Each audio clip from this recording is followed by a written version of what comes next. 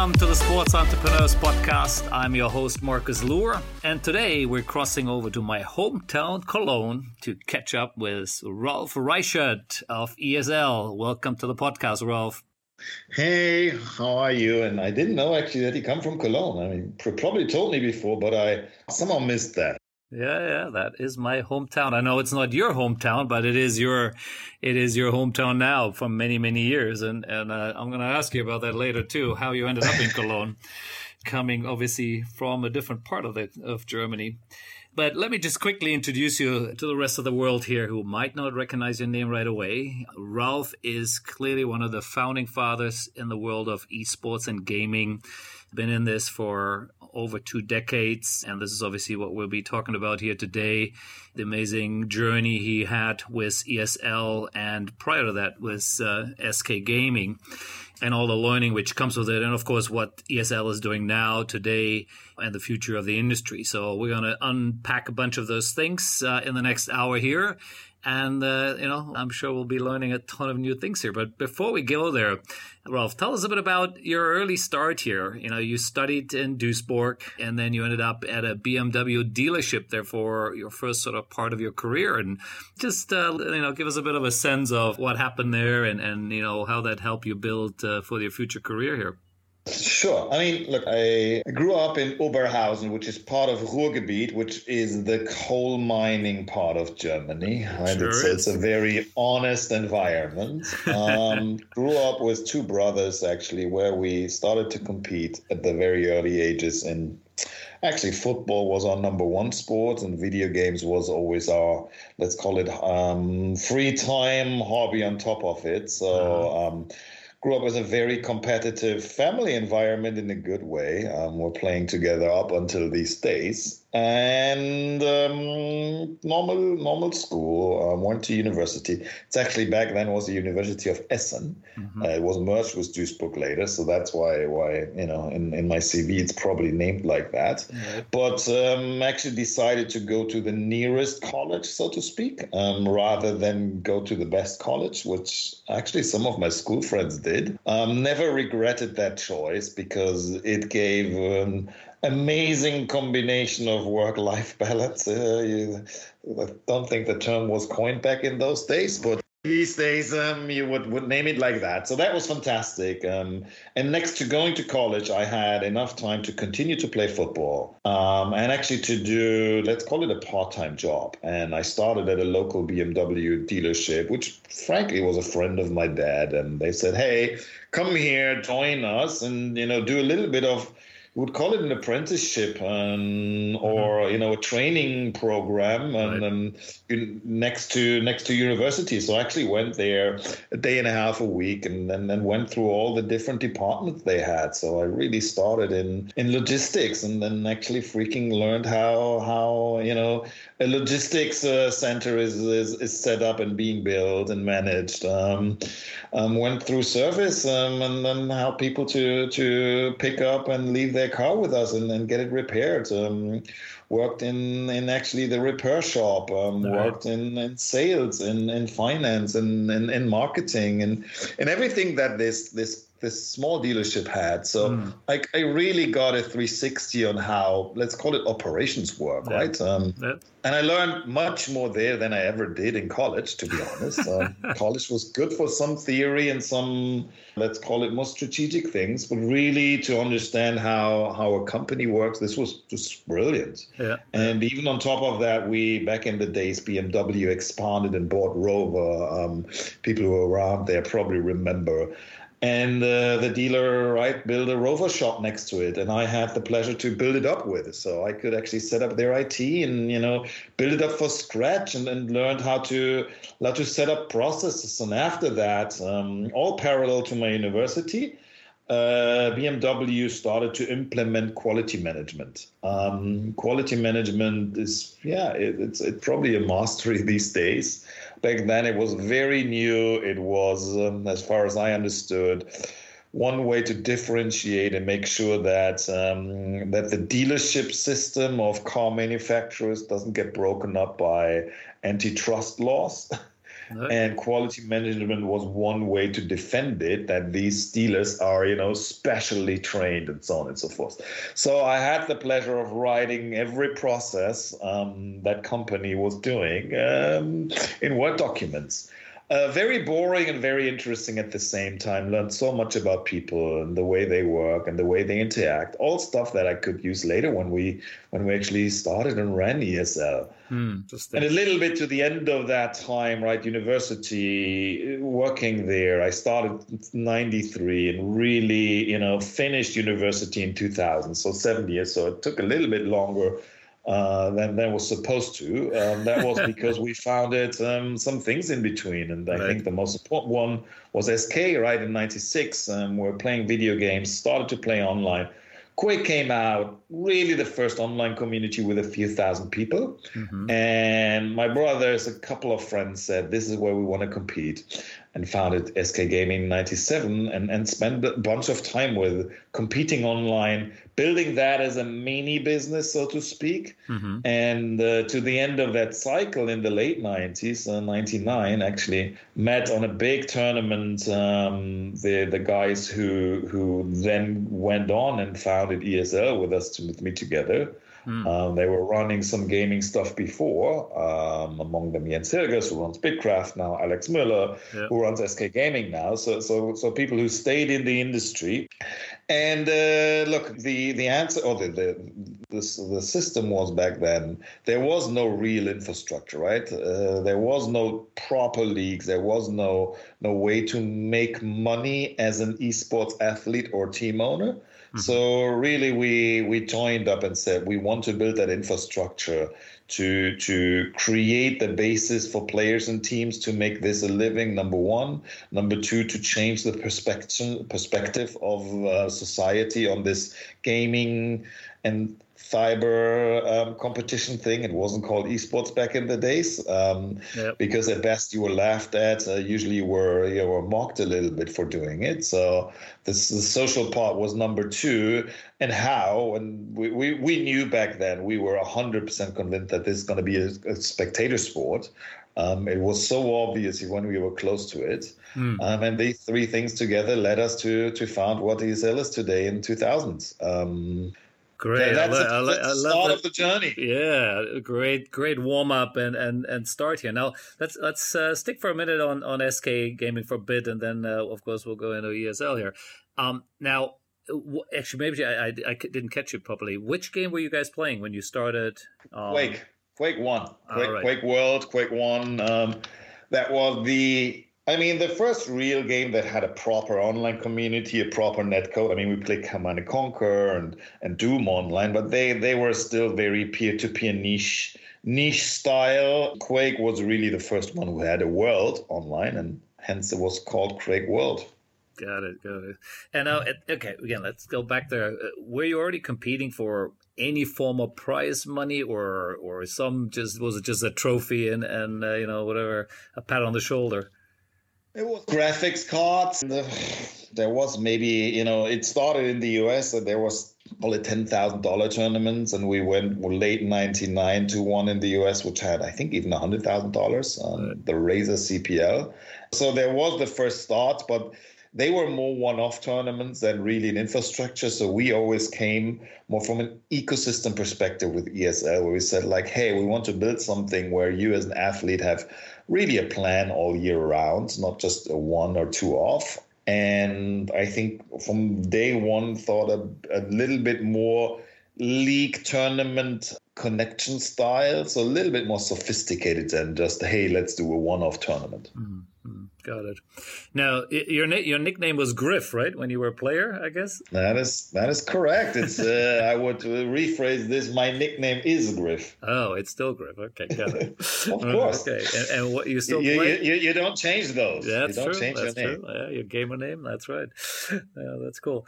Now, you obviously, you left or moved on from the company, I think, reasonably quickly. Within a few years or so. But the company obviously obviously is still, or the team is still around. It's very successful. Right? It's one of the oldest and established teams, I guess, in the world of gaming now, and well known for CS or CS:GO. But I've just had a look at the website. It has leaks and everything. Teams from Rocket League to Clash Royale and Bronze Stars, etc. Do you still follow the team, or you have any sort of still indirect involvement with it, or you've what sort of you sold your shares, or what happened? Yeah, look, I really, in the very beginning, we actually did both, right? In 2001, when there was a starters, I was still operationally involved in SK, but started to, add other people. Andreas Torstensen, SK BDS, is actually pretty still famous one who just started his new company, Goal. So he's developing a football NFT game. Anyway, so we brought him early 2000, and Alex Müller, who's running it today as well.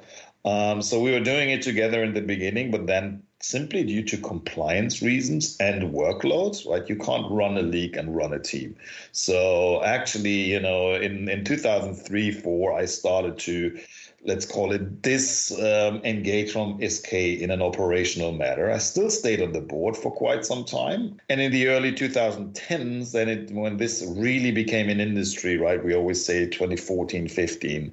That's when, actually 2010 is when it became an industry, when there was the point of hyper growth started, I would say, and the tipping point was there. But that then led to 2014. I actually sold my shares to 100% divest from it, and not even though I wasn't involved anymore, but there was a conflict of interest discussion around the corner every day, basically. So I had to have the decision to divest in it. I wish I didn't have to. I wish I could have stayed on. But you can't do both, right? You can't run a league and run a team, and you can't be involved in something that's obviously can create a conflict of interest every day. Right. Well, that makes sense. And it's great to see how long you were involved in it. So let's go into ESL Gaming, or Turtle Entertainment, as it's obviously as the company name is. Where does what came first? Turtle Entertainment, ESL Gaming, or? So it's Total Entertainment, and the decision behind it was, when we started the company, was a little bit broader than just esports. It had some commerce stuff into it. We did game server rentals. We had a content magazine called Turtle.com.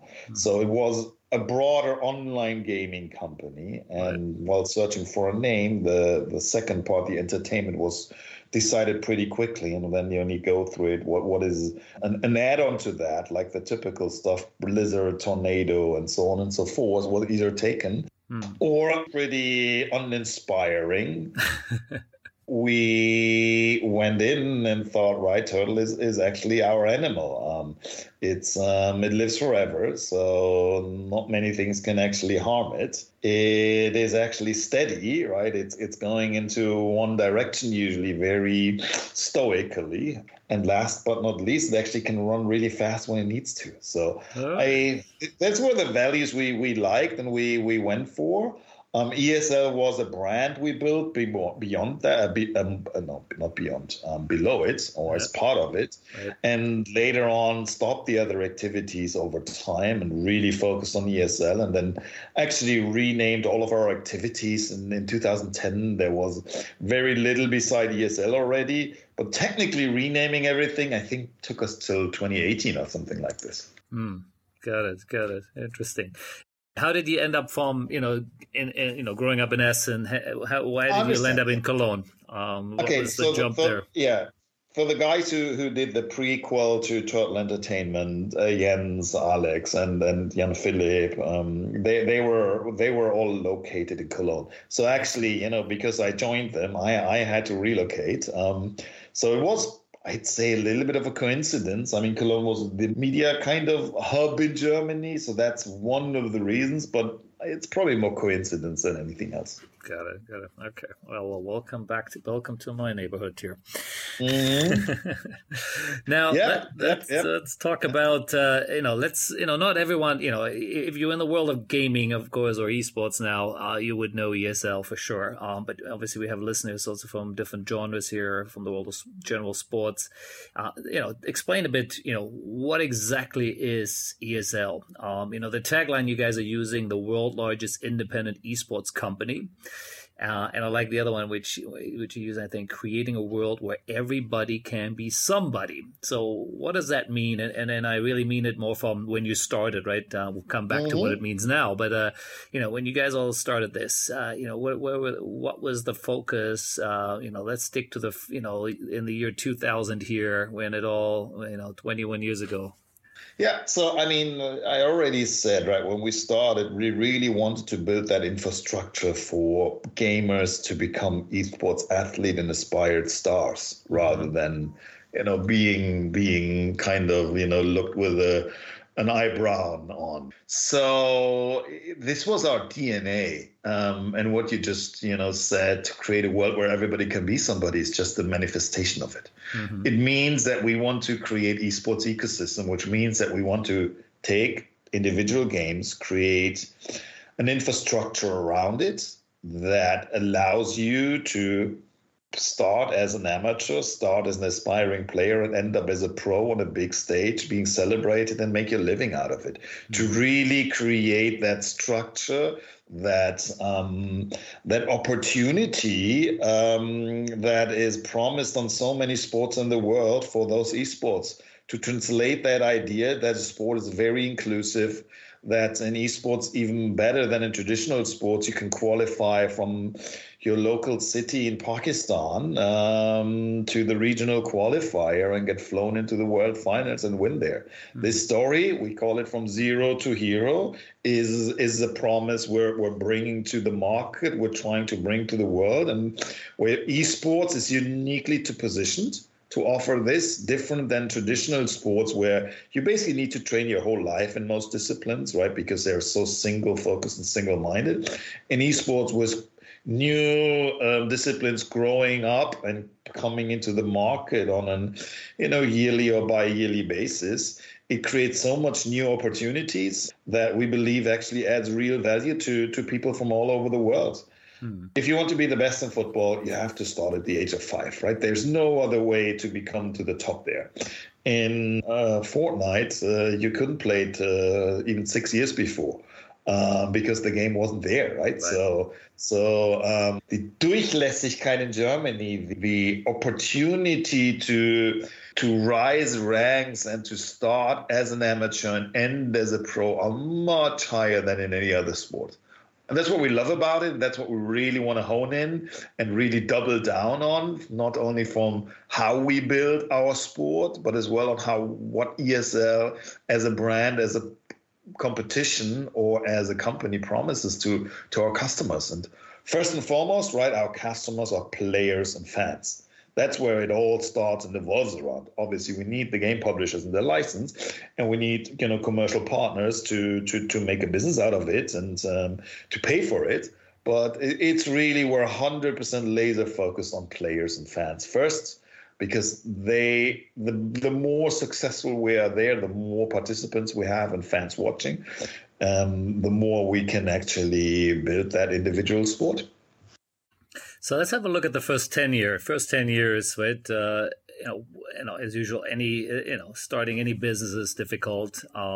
As you said already earlier, in the early days, gaming wasn't nearly a term yet, maybe even, right? Or esports wasn't even a term yet, and people maybe looked down on it in so many ways. What was the first breakthrough, or sort of, what was the sort of the big, what worked, where the spark kind of took off? So, there's a bunch of things, right? I think I'll start with what didn't work. It was really hard to get sponsorship at scale. So we actually had to be very cost efficient to make this happen. Mm-hmm. It was really hard to get media involved in any shape or form. And that is all pre-YouTube time, right? So there was no VODs nor live streaming on the internet. So we had to do a lot of those things ourselves because we couldn't pay companies to do it. So live streaming we did ourselves because that was the most cost-effective way.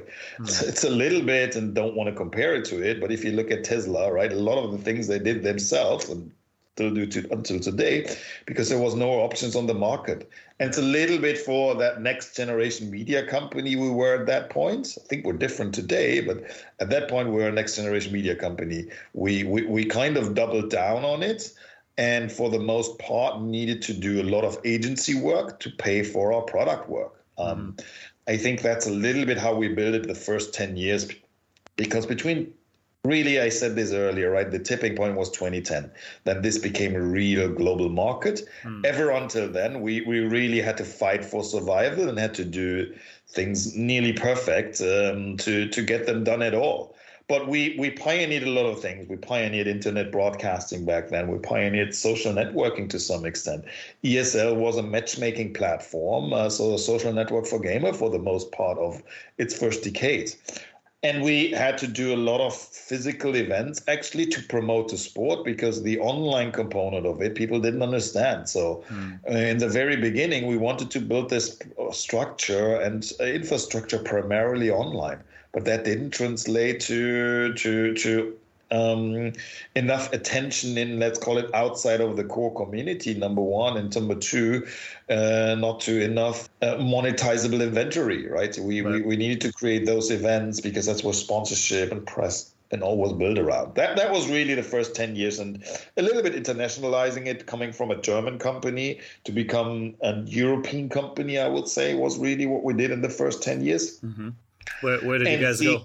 Where you set up some offices? Well, actually, all surrounding countries, so to speak, right? France, Italy, Spain, UK, Poland, Scandinavia, not so much, because there was another company called DreamHack, which we actually acquired later. But anyway, that's a different part of the story. So, yeah, we did a lot of that internationalization. We worked with different games, and we really had Intel as our core sponsor, as the endemic sponsor from day one, who helped us to make this big. So if you look at other sports, right, I think, in football, Adidas was really the company that brought this up in the very early days. In esports, hands down, it's Intel, which started on a local level, and we built this local tour and brought internationally with Intel Extreme Masters, which is up until today the longest running, biggest independent tournament series. And we started to internationalize this 2006, a little bit before everyone else started to jump into that market. And that was really a big part of the breakthrough. So bringing it from local to at least regional, building up sponsorship inventory, bringing in Intel as the catalyst sponsor, all prepared us to what happened after 2010, where we kind of brought this international/global, when we brought this from local tours to really stadium events, right? 2013 Katowice was the first global stadium event in the Western world. It brought us to bring in sponsors on a strategic level, multiple ones of them, specifically around that time. It enabled us to create true media businesses. I just remembered, looked at it, right? We worked Twitch with Twitch before they were Twitch, when they were still Justin TV. We know Emmett and Kevin back from those days when they're still soul searching, and they were still trying to figure out what to do, and started to double down on actually esports content. We were with them together. I was in their first office in San Francisco. So things like this all happened around that 2010 to 2014 time, which really was the golden age when this became from being something that a lot of visionary people tried to push into a business to become really a business. So that was the game changer at that time. And really within that time, we started to work with the big IPs of the world, League of Legends, Dota, Counter-Strike we worked in from day one. But a lot of the first generation of free-to-play games were actually all that time. And we're all a catalyst to what we're talking about right now. So it was really, the first 10 years, I said, right, a lot of agency work to build our dream. And then 2010 to 2014, 15, 16, whatever you call it, really the hyper growth, when this all became real, what we worked on, when the dream became real. Yeah. Before we dive into that second part there, I just have a couple more questions to the first 10, because this is called the Sports Entrepreneurs Podcast, and sports in the broader sense of, esports and gaming is all part of that. 10 years, is a long time, right? And you need to have a lot of staying power.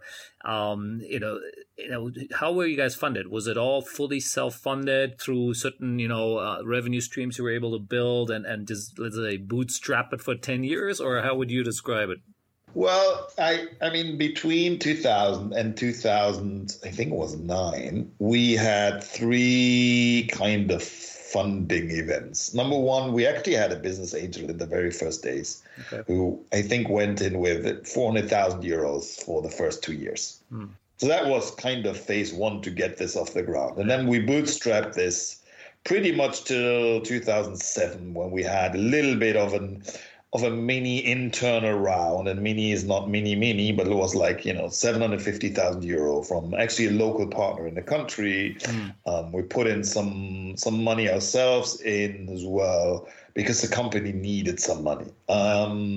So that was kind of number 2, but everything until then was, roughly a million euro plus. So not too much for 8-9 years. And in 2009, actually we got the first VC investment of 3.5 million euro back in the days. So then we actually could start to really invest. You could see it, right? There's obviously a pattern that between 2010, it's always 1 year later, and then 14, we grew so much. We basically become from a $10 million company to a $100 million company. That all happened, 2000 to 2016. Wow. 2010 to 2016, right? So that we really 10x'd in that, and we got 10 million of funding to do that, which we needed. So that was again our hyper growth time, in a good way. And the first 8, 9, 10 years was bootstrapping, was really working with very, very minimal invest to get the maximum out of there. 2009 to 15, we could spend, but we still needed to be very conscious. And then in 16, we really tried to bring the company global, and could do it in a different way and at different scale. The most important things to get through that early times were frugality and smart business sense. We really thought twice about there's plenty of weird stories when we did a tournament in Oslo, and we went there with our own buses and brought our own food, right? Because we were with 40, 50 people staff, and if we bring our own food, and it would cost 5 euros a day from Metro, that would bring us much further than we buy it for 30 locally. Right. So a lot of decision making has been very startup-ish in that time, and not startup-ish from today's point of view, but really scrappy startup. Yeah. I love it. No, it's great. And that's why I'm digging a bit around it, because I think there is so much more to it. You can jump straight into all the amazing stuff you guys are doing now, which we'll talk about later anyway. But I think it is important for people to understand how long it took, and how long you've been in this, obviously, as you said, and really working hard. So when you look at these sort of big events, Intel Extreme Masters and the ESL Pro Tour and so on, when were they started? Just give me a sense of timing. When were they actually happening, and how long they've been running? So, when you really look back, in 2002, we started what's called ESL Pro Series, which right now is ESL Meisterschaft. That was a local championship. That was started back then. Intel Extreme Masters was started in 2006. And that is, running up until today, approaching its 20th anniversary, which is mind-blowing. Yeah. So I'm looking forward to that. DreamHack actually which we're running today, right, was, I think, started even earlier, I think 2004, 5. That is from the international kind of brands than our longest running. It's a little different, right? Because it's more a festival than a competition. but that's for another day. And then ESL Pro League is a good question. I think we are in season 16. That means 8 years, right? So it's, pretty much 2013. 13 probably makes sense. I don't know the exact day, 13 or 14. It doesn't really matter. And last but not least, we bundled this all together, right? Because we built local competitions, regional, international, and kind of wanted to build an umbrella which connects it. So that is called the ESL Pro Tour, which connects in every discipline these individual competitions to one bigger narrative, which then gives obviously the fans an easier way to follow and watch, partners an easier way to engage across a full sports ecosystem, and media partners as well to have a cohesive story. So that we did 2018, I think. So this is still fairly new, which makes sense, right? Because we first built the competition infrastructure, what really makes sense from a participant and fan perspective, and then kind of tie it together and simplify it a little bit. So I'd say a very natural progression that we went through. And I think relevant side note, there's plenty of competitions and names we built in between, which are gone and we're not doing anymore. And most of them actually were try and error, right? I think, on panels, I would say, right, we're the biggest serial entrepreneur of building up sports, because we tried dozens, if not hundreds of sports, and really, stick to what worked and what works, and continue to evolve and iterate. And we're, far from being done. But every mistake you can do in building an ecosystem, we at least did twice. That's awesome. Yeah, I'm sure there is a ton of learning there over those 20 years here. Now let's stick a little bit in the more, go a bit specific into each one of or a couple of those here. So the ESL Pro League. So you have national championships, right? And you do the Pro League. What games do you guys play, and how broad is this? Is this mostly European focus, or you have a couple of ones where you go global? So if the best comparison to traditional sports, right? So local competition, then you have Pro League, which is Champions League. Mm-hmm. Straightforward, right? It's a league system. It's regional in most of the games. In Counter-Strike, it's actually global, so everyone can, because it's more advanced. Right? We usually start regional and then amplify it globally once it's done. It has pre-qualifiers. You can think about it a little bit like in football, you would qualify for EuroLeague.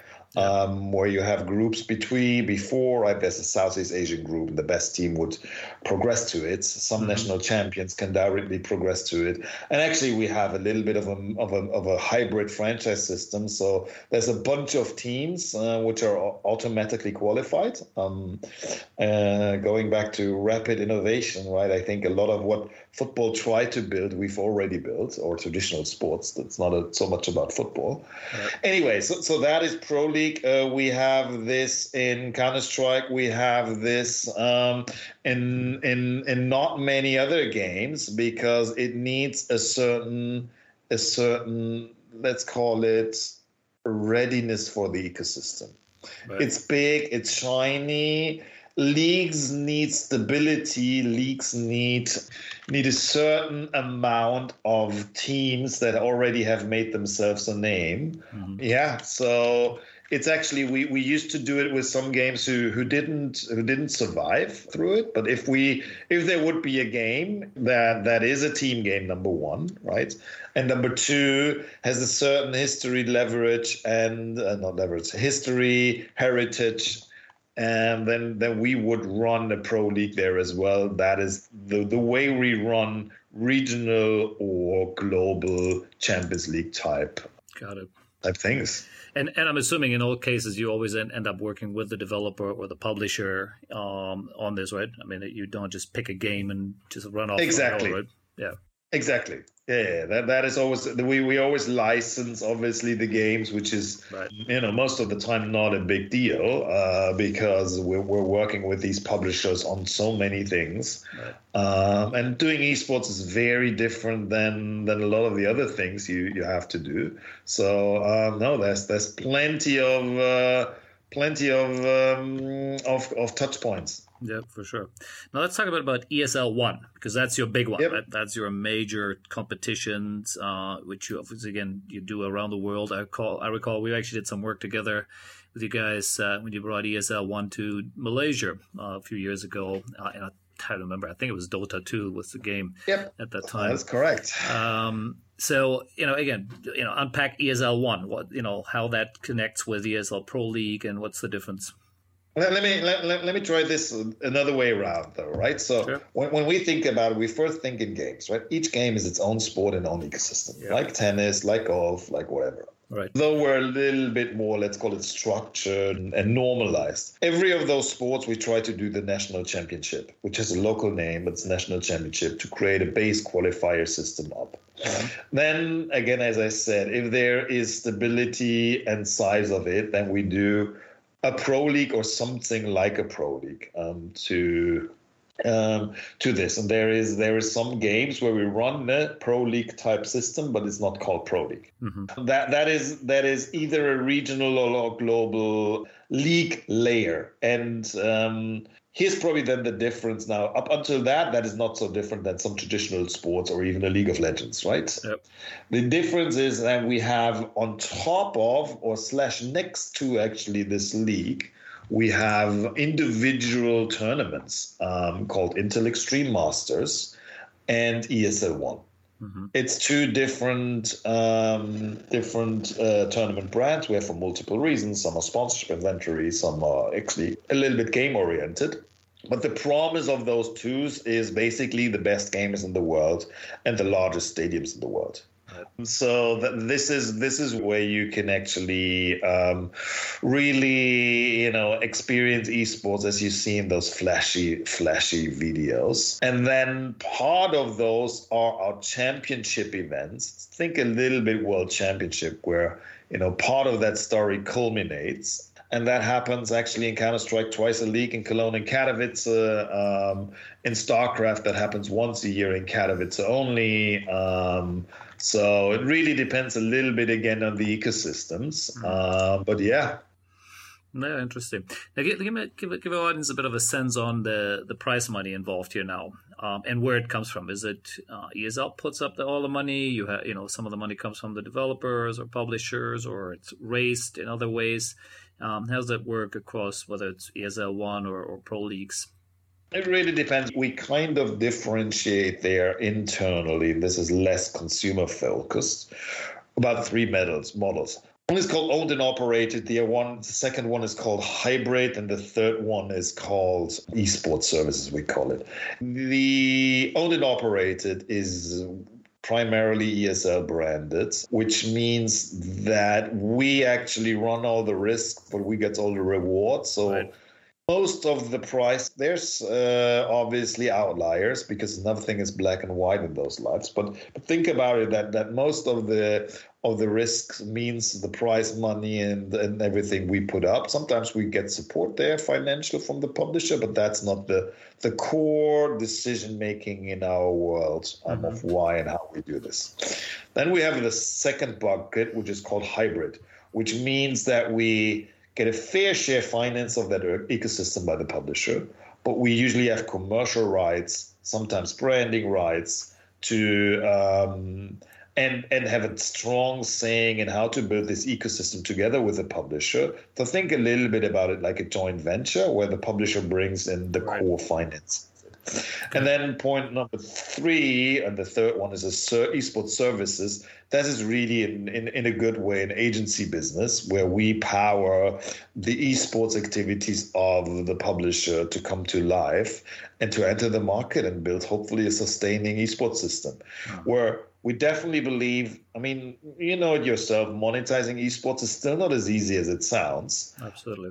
And specifically, the player revenues are still in its infancy, but we really believe with ESL that we're building that infrastructure, that building that platform, that's long term can help to monetize those ecosystems. So not only create the theoretic ecosystem to execute against it, as part of a physical and online world, but as well to have the right framework and tools to monetize this. And this is really what ESL is about these days. So don't think of us as a company who does events or a company who does, one game. It's really about a company who builds a platform to build ecosystems for esports, which are hopefully in the future self-sustainable. Yeah.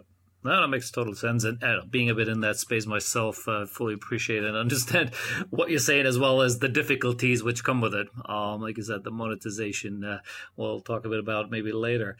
Now, just give a sense of currently your office setup and sort of your core markets, because from what I've seen on the website, you kind of often have offices right around the region: France, Poland, you had some Brazil, Australia, Asia, US, etc. You still there in all those places, or where is the sort of your core focus at the moment?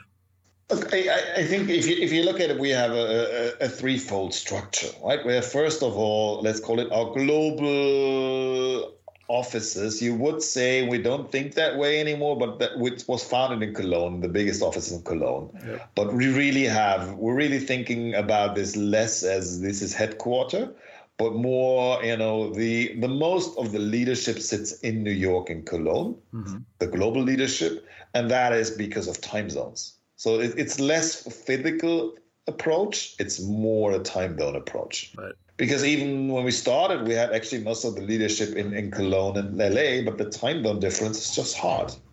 6 hours works, 9 hours is really hard. Anyway, if you think about that, then we obviously have regional headquarters. And I'd say in the US, that is actually LA.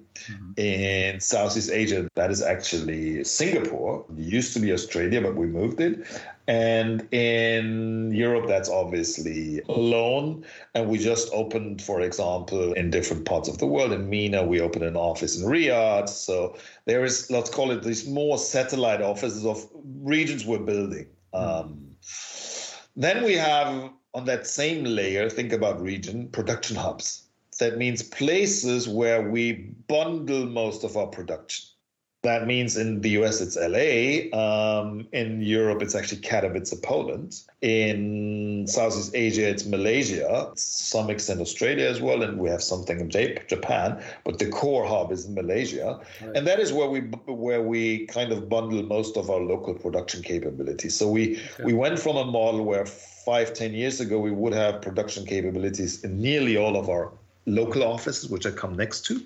But we moved this away to concentrate them more on regional hubs. Right. And then we have local offices, which are more sales and marketing offices these days.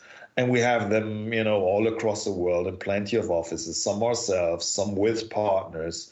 Some we do with local joint ventures with partners, right? So we're super open to build local markets together with local companies. We have no interest in coming as the big ESL behemoth and, tell everyone to move away. It's the opposite. We're really thinking about this the other way around, that we want to build esports all across the world. We want to give as many players the opportunity to come from zero to hero, and therefore the best setup is a lot of time to work with the best local people. Yeah, absolutely. I totally agree. And I would say that's always been my approach too. Obviously not as much around the world as you've done there, but that's the same thing here. We're doing in Asia. So definitely could follow the logic there. Now let's talk about obviously the major event in 2015, which also, as you said, sort of fits into that huge growth curve which you guys saw after 2010, where you sold a majority stake to the company to Modern Times Group. Because I do recall, and I'm not sure I get the timing exactly right. I think we met slightly before that transaction in Cologne once when we were also starting to look at this space. And I do remember you sharing at that time how hard it was, and after how many years you guys were in it, it was still very difficult to make money and et cetera, and you were still burning certain holes here and there. Now selling the company, and obviously for what I remember, it was a decent sum of money there. And again, was obviously a major achievement. It also I'm sure it changed the whole so maybe trajectory and what the company is all about. Talk a bit about it, for yourself as well as I guess from a company point of view. So yeah, I alluded this to earlier, right? So 2000 to 2010 was really the startup phase, right? 2010 to 2015 there was really the scale up phase, and 2015 to 2020 was probably the real globalization phase. So we really went into a different phase with MTG through that time. I think message number one, we actually didn't sell the company. We always say this was a pit stop, right? So actually, full transparency in this public, I for example, sold below 20% of my shares and kept the rest. Okay. So we did quite a bunch of financing. So my relative shareholding declined, though luckily the value of the company. So I'm proud to say that I own much more than I did 6 years ago when MTG started to get in. And today I'm actually the second largest shareholder of this. All right. In a good way. Right. So I think that's point number one. Really, I think point number two, we went with MTG back then. We did a big round, and we spoke to plenty of great companies. Had exposure to many of those. These processes help you so much to get better as well, because you get asked the same question over and over and over again. So you get sharper by doing it. And the decision making really was, hey, this is a Swiss in terms of neutral type of media company, which hopefully can help us to bring this from, let's call it now, a niche sport to a mainstream sport. They have been the biggest buyer of sports content in Central Europe, actually. So they had a lot of experience with bringing sports to the masses and mainstream. And due to that they are Swedish, they are perceived fairly neutral. One of our core concerns was, we know that publishers are a very important stakeholder of our business, right? Without their licenses, we're going to have big problems. Yep. So making sure that we're, more perceived as neutral rather than in any camp was extremely important for us. And point number two, the other type of companies, media companies, we just said what we liked about them, but what we disliked about them was as well that if you would have picked a Facebook or a CBS or ESPN, right, that would put you in a certain bucket where we didn't really want to be in. So with MTG, we had the right balance between sticking independent, being perceived as neutral, being somewhat international, but still being Swiss. So that was kind of the core decision-making behind it. And it was a long learning, and they evolved as well from being a media company to now being, an esports games company. So they divested from their let's call it their old business, their old TV business. Okay. A few years ago, actually, 2-3 years ago. And we evolved from being, let's say, that global media company into a global platform. Right. Yeah, you're right. So because MDG also bought a few other things, right? They acquired some additional things, right, in the same space. Yeah. They started to acquire games companies in 2016, actually. I think they bought InnoGames, as let's call it the old MTG. And then in 2019, so 2 years ago, they split, right? They split off the old media business to what's called NENT now, and are now esports and gaming. Right. Got it. Okay, cool. So, again, there being still a major shareholder in the company, are they heavily involved in the direction, or you guys are still pretty much running it as the entrepreneurs of the company? And No, I think they've been involved on a governance and board level ever since 2016, really. So a year after that deal happened, the personnel on their side changed. One guy stayed, which is Arndt Benninghoff, which you might know, right? He's a pretty well-known German media exec, or used to be. Right now he's gaming executive. But the CEO of MTG changed in between, so that was changed. But no, I think we have a very normal board governance, and sometimes they were involved for good and sometimes for bad. Like every board goes, I'd say. Yeah, okay, we'll leave it at that. I know what you're talking about. Now, let's talk about the future here, right? Not just of the company, but also, of course, of the industry a bit. I think you already spelled well out where you guys want to be. But of course, then there is constantly new things are happening, which, to some degree, were in there 3 years ago, even 5 years ago, or maybe even 2 years ago. Whether we're talking about NFT, and the games now, NFT games. The metaverse is another new buzzword out there, and of course now you're starting to see major numbers here, right? An esports team recently, Face Clan, I think they were thrown around of $1 billion valuation. Of course, you got the big publishers, and whether you're now a neighborhood Garena, which is a $200 billion giant. It's not just gaming, but gaming clearly drives a big part of that. And then you have huge competitions around the world. The international recently, $40 million prize money.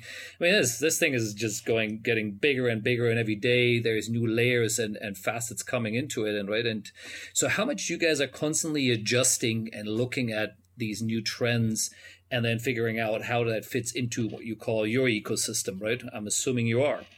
Well, I mean, super complicated, super simple, right? I think we are really thinking about this. We get a game license, we create an ecosystem around it, which attracts the best players, which attracts the best, which comes with the best teams, which brings the enough fans, which then we can monetize through B2B and B2C. It's actually that weird simple. Right. The hard thing is about how to build this. Every step of this is hyper complex and needs specialized knowledge. And that is a little bit unique about it. And then there's new stuff coming in every day. The challenge of media rights and how to monetize properly against it has not been solved in esports, like it has been in traditional sports, for good and for bad. NFTs are coming into this space and changing the thought process about B2C monetization quite drastically. How you combine people participating and fans, how do you combine the media product with the play product, so to speak, and with the engagement in between, is something we're adjusting every day. But our approach has always been, we want to build that platform that can power exactly this, and which we can plug and play for different type of games. So that is our North Star. That is our long-term strategy, and to have that as inclusive as possible, as I said, which is our brand promise to our fans. And everything we do, we just go back to does it improve our long-term North Star? And if it does, then we double down on it and try to become either the best of the world or work with the best people in the world. It's probably every entrepreneur after a certain amount of years and learnings will tell you, focus on the right things, be very clear with your strategy and relentlessly improve against it, which sounds really simple, but is really hard. Yeah, trust me, I know. I've been doing it, trying it for 25 years, and I know. I love it. It's great comment here. Now, I do read about your deal with Immutable X, where you are creating NFTs, I think, for CS:GO, right? And I'm not sure I saw a little bit. I went to OpenSea there to see you had a couple of drops there. What is it really exactly all about, and what are the NFTs you guys are dropping? I understand. So I mean, go one level back. This is what we're doing right now is test and learn. So these are all big tests and trying to figure this out. Yep. What we believe though is that if you go 2 steps back, what happened in video games in 2010, really free-to-play came to the Western market. It kind of disrupted the traditional model.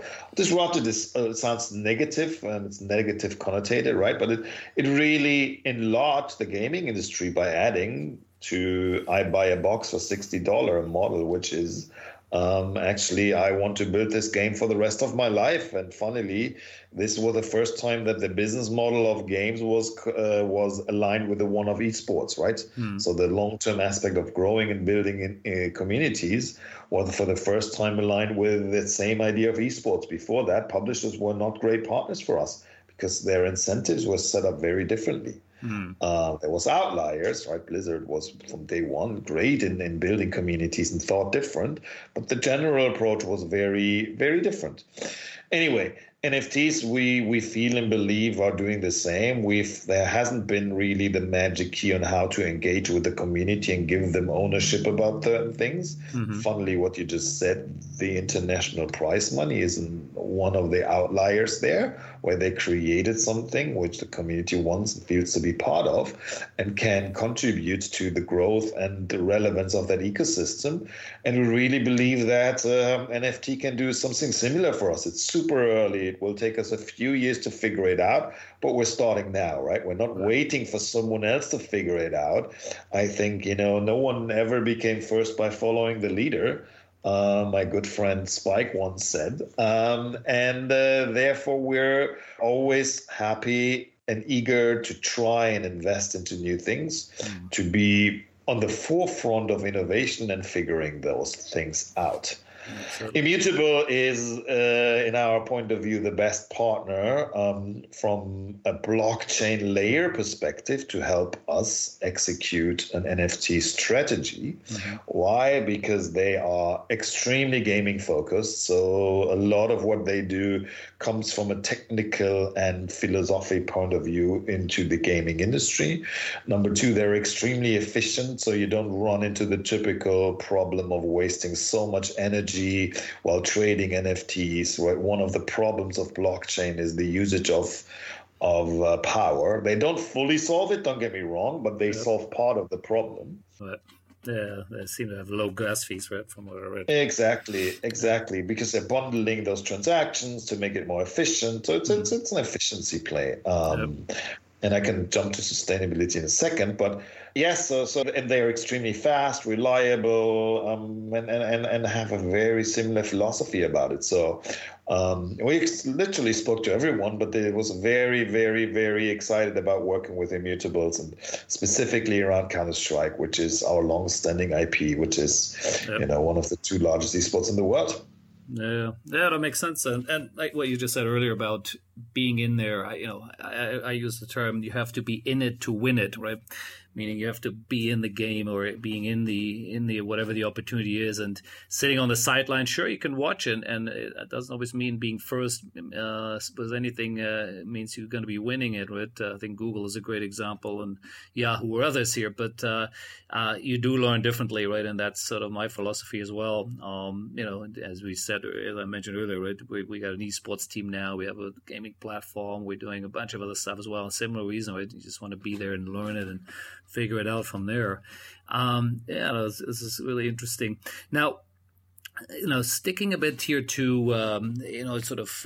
where we are right now in this current climate, right? The last couple of years, obviously, we've all been stuck at home. I think you calling from home, I'm calling from home here. How has COVID really changed the ESL model, because you obviously had huge events, which was, a big part of, I guess, what was let's call it your bread and butter business. And that's obviously to some degree, I'm sure, all disappeared or was put on hold. So what was sort of the big shift for you guys, and how did you cope with COVID? And there's a bunch of things, right? I think number one, it didn't change too much in what we were trying to do, because I said this earlier, when we started, we were an online-only league, and we did events because we were forced to, not because we loved to. To some extent, it was going back to the roots from a product portfolio point of view. So that, I think that's number one. And it doesn't change too much in we want to build ecosystems and yada, yada, everything we spoke about. Right. Number two, I think from a commercial aspect, it first was, we were scared like everyone else in the world. But it turned out that actually more people will tune in. It's definitely not a disadvantage for esports. We could continue to run our competition basically without any break. And therefore, we were fine from a pure commercial business point of view. And if you look at how the world evolved, it's more digital rather than less digital than... 18 months ago? What the hell?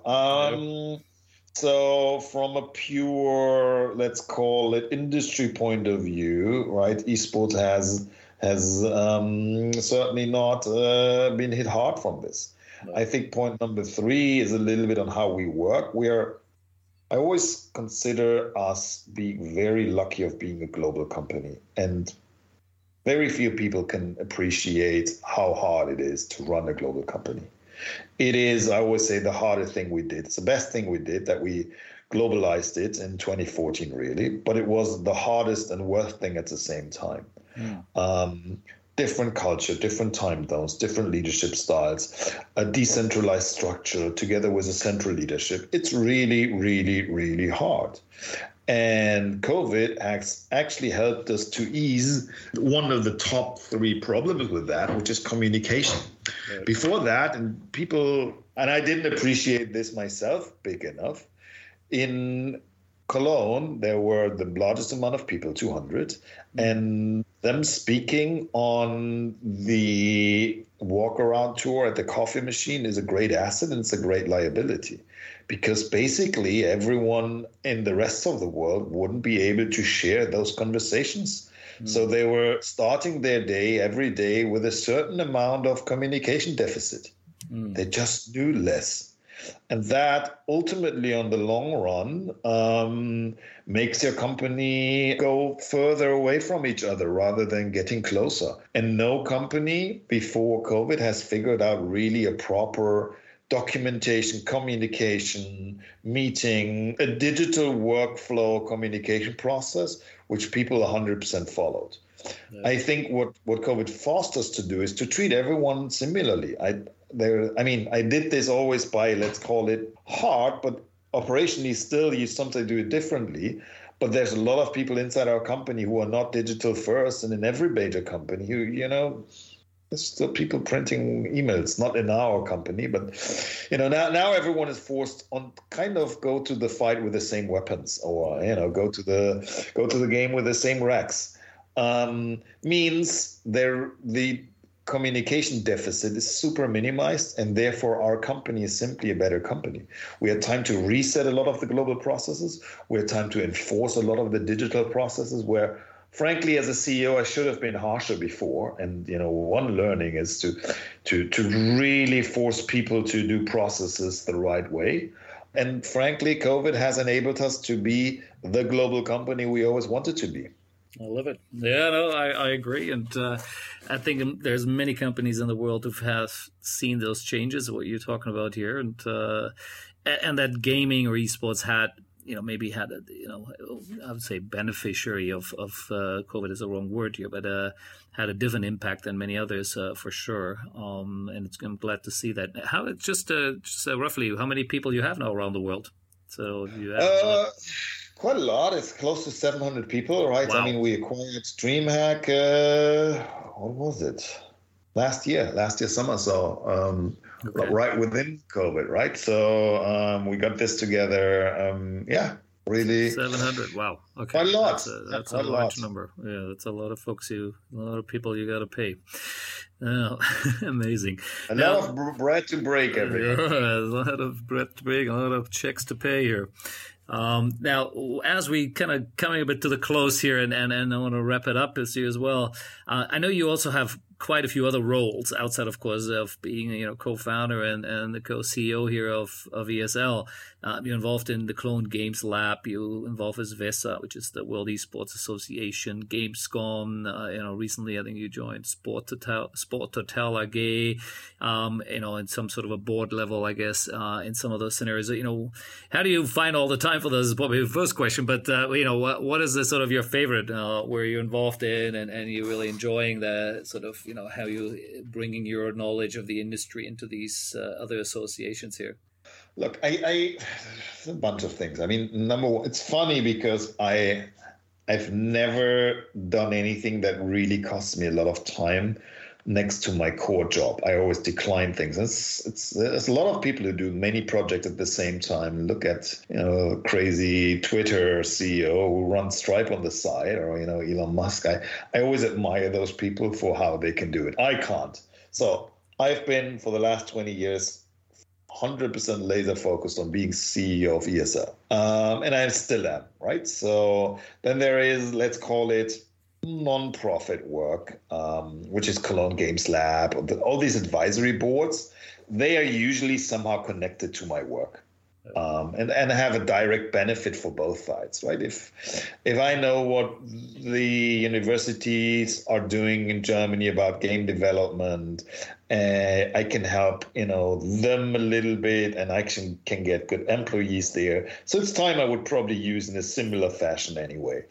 If I'm in the advisory of the local states, then it will probably have something to do with Gamescom, and then I'm in the Gamescom board, so I can help them. So and we do a lot of business with Gamescom, so it's usually win-win stuff, which is very closely connected to the business I'm doing. And then there's a third piece, which I'm actually doing a relevant amount of angel investing. But these are usually connected as well to something I like, right? They are even next generation games or platforms that are around the ESL ecosystem, so to speak, which will create a benefit back or forth. Sort of. Right. Last but not least, it's official advisory position, Sport Total. That is kind of the only one where it's actually a little bit disconnected. I mean, it's similar industry, don't get me wrong. But I'd say that's the only one where there's no direct to connect to my day job. And that I actually did because I like Peter so much, the CEO, because probably, connecting this a little bit to the Twitch story, I'd probably be uniquely positioned to have some insights that very few people have on how to build something like this. And after all, number three, it still actually pays dividend to my core job because it gives us certain access to the German and Central European sports industry, which, ultimately will have an esports strategy or not. So there's synergies again. I probably would not accept to be on the board of directors of a Luxembourg company which does biotech because it has nothing to do with us. So I'm usually looking and trying to find synergies with the core of my interests, the core of my duties, to create win-win situations in nearly everything I'm doing. Well, and if it's not short term, then at least long term. Yeah, that all makes complete sense. At the end of the day, I do these as well, and you do it because you learn, right? As well, it brings you gives you a different perspective, maybe, and you can bring your expertise in, but also you're learning from people you're hanging out with, right? And you're dealing within those other companies. So it all makes complete sense. Ralf, that was a lot of fun here. I think we got nicely through that 20+ year journey. Obviously, if you add the first 10 there of some BMW stories, it's been an amazing ride you've had, and clearly from the energy you're bringing to it, you're nowhere near finished. And there's plenty more to coming from what ESL gaming and of course what you guys are bringing to the industry. So continue, wishing you best of luck, and congratulations, of course, for everything you've already done. My journey is much younger and fresher, so I'm watching you and learning you, and I've already learned plenty here during our conversation. And of course, we're looking forward to doing some more. I'll hopefully see you maybe over the holidays in Cologne for a beer. Absolutely. Please tell me, and you can actually show me around. You're the local. Yeah, well, you've been longer there than I've been now there, sure. Living at least. Cool. But I'm sure we'll find a nice place for a beer. We will. Pleasure to speak to you. Thank you for having me. Yeah, vielen Dank. Bis bald. Danke. Ciao, ciao. Ciao, ciao.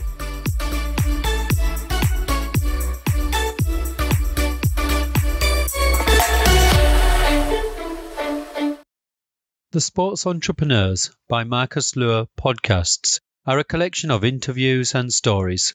All content in this podcast is the copyright of Markus Luhr. Reproduction and distribution of the presentation without written permission of the owner is prohibited. All rights reserved.